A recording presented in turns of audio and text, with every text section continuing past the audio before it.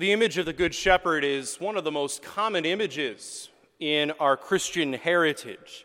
It's the subject of a great deal of art and of hymns because it's something that resonates with us, I think. We resonate with this idea that we are very much like those sheep, in need of direction, in need of guidance, and in need of a shepherd. And yet, I think in modernity, this image can be hard to swallow for some because in our modern age, we have a great distrust of authority figures. There's a great deal of distrust of authority, and apply that to the Good Shepherd. There are some who might not fully trust the shepherd with directing and guiding their lives. So for some, this image might seem out of place.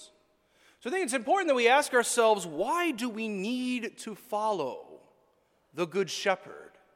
Why do we need him in our lives? Can't I just go about my life on my own? Why him? It's a fair question.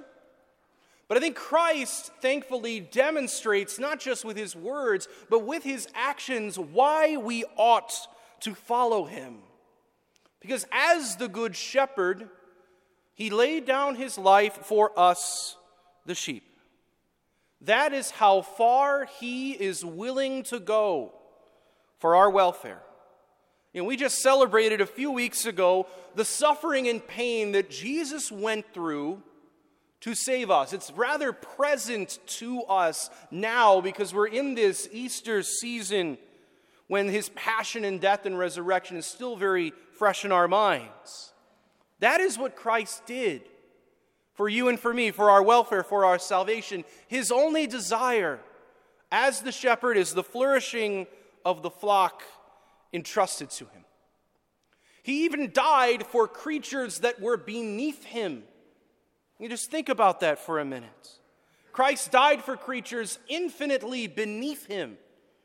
Most of us wouldn't give up our lives to protect some dumb sheep. We probably wouldn't do that. It wouldn't be worth it for us. And yet that is the divine descent that Christ makes as the Good Shepherd. A hired hand would see an imbalance to that equation. He would see that he's having to carry too much of the load, too much of the weight, the work, and the sacrifice. It would all be too difficult, too much of a burden, and so he would leave and run away. It can be hard work to direct a bunch of sheep like us, constantly having to direct us, because a good shepherd realizes maybe that some of the sheep need different things. Some sheep might need to be moved in one direction. Other sheep might need to be moved in a different one. It takes effort, it takes energy, and it takes sacrifice.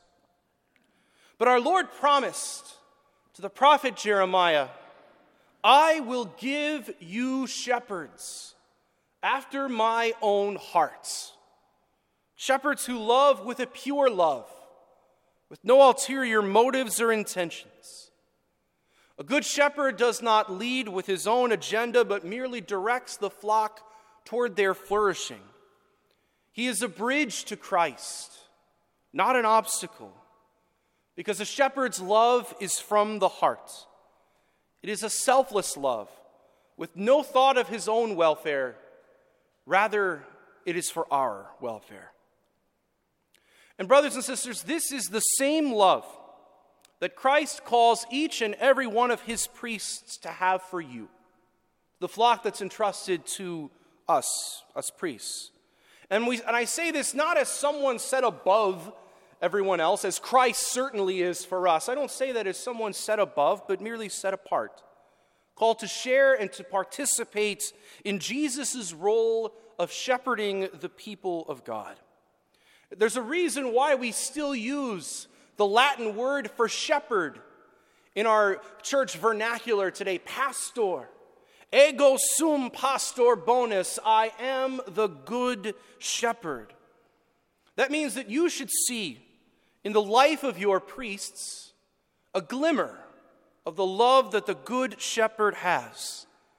That is how well your priests should love you, brothers and sisters. And there's a beautiful way that we illustrate this, especially in the rite of ordination itself. If you've ever been, you know that the candidates for ordination during the Litany of the Saints lie face down on the ground. They lie prostrate in that act of offering of themselves to God for the church. That symbolizes giving of their lives for God, laying down, literally laying down their lives for the sheep. And I think each of us individually, in our own personal experience, can think of a priest in our lives who fit that bill for us. We know that one great priest can change a parish for the better. I've heard so many stories from people here at Incarnate about Bishop Herman and even about Father Vowles. For me, growing up, that priest was the late Father Jack Dempsey. He was a wonderful leader of our parish growing up. He led with conviction, he led with courage, but he also led with a father's heart. And brothers and sisters, we need more good shepherds to answer the call to work alongside Christ, the Good Shepherd. And we need more good shepherds, yes, for sheer numbers. We hear so much about the shortage of priests. But we also need good shepherds to reveal God the Father's love to a world whose image of the priest has been shattered and decimated by sin, shame, and scandal. You know, since I've been ordained in 2017, and even if you count the guys getting ordained this year, we will have ordained 21 men to the priesthood in the last 4 years or so for our archdiocese, which is pretty good. But during that same amount of time, 47 priests have died, more than double the amount that we have brought in. So the need is great, brothers and sisters. We must pray for more holy vocations, not just in other places or not just in the church at large, but from here, from our own parish, from here at Incarnate Word. Because it is only the example of priestly holiness and sacrifice that will repair what has been wounded in our church from scandals in recent years. It's a challenge, sure it is, but it's one that we must embrace. Because without shepherds, the flock will not be provided for. Without the priest, we don't have the Eucharist. Without the priest, we do not have confession.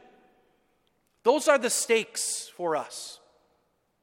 So I think it's important that we ask ourselves individually, but as a parish community, what are we doing to help promote and encourage vocations to the priesthood and religious life too? I think it's important today, though, to speak about the priesthood at least. We know there's no shortage of young Catholics here at Incarnate Word, no shortage of young men in high school or college.